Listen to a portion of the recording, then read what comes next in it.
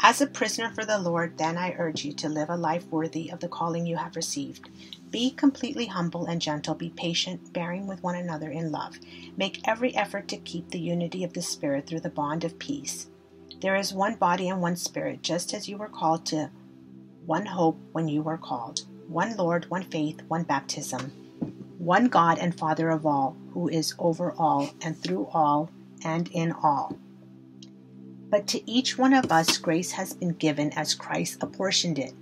This is why it says, when he ascended on high, he took many captives and gave gifts to his people. What does he ascended mean except that he also descended to the lower earthly regions?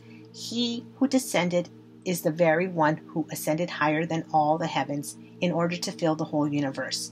So Christ himself gave the apostles, the prophets, the evangelists, the pastors, and teachers to equip his people for works of service, so that the body of Christ may be built up until we all reach unity in the faith and in knowledge of the Son of God and become mature, attaining to the whole measure of the fullness of Christ.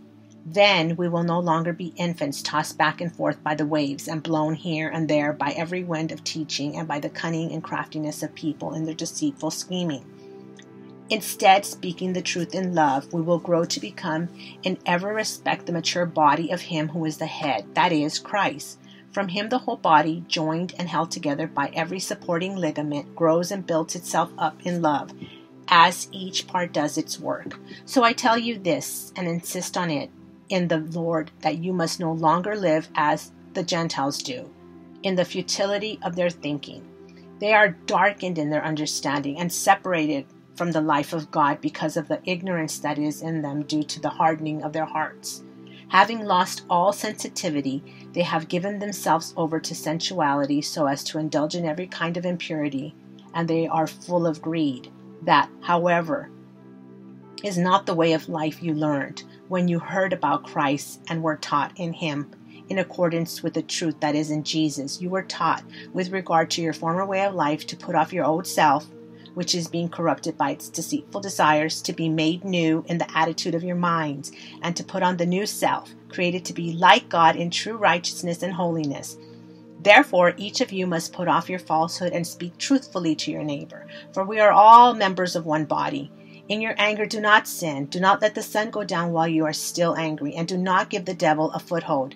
Anyone who has been stealing must steal no longer, but must work, doing something useful with their own hands, that they may have something to share with those in need. Do not let any unwholesome talk come out of your mouths, but only what is helpful for building others up according to their needs, that it may benefit those who listen, and to not grieve the Holy Spirit of God, with whom you were sealed for the day of redemption. Get rid of all bitterness, rage, and anger, brawling, and slander, along with every form of malice. Be kind and compassionate to one another, forgiving each other just as in Christ God forgave you.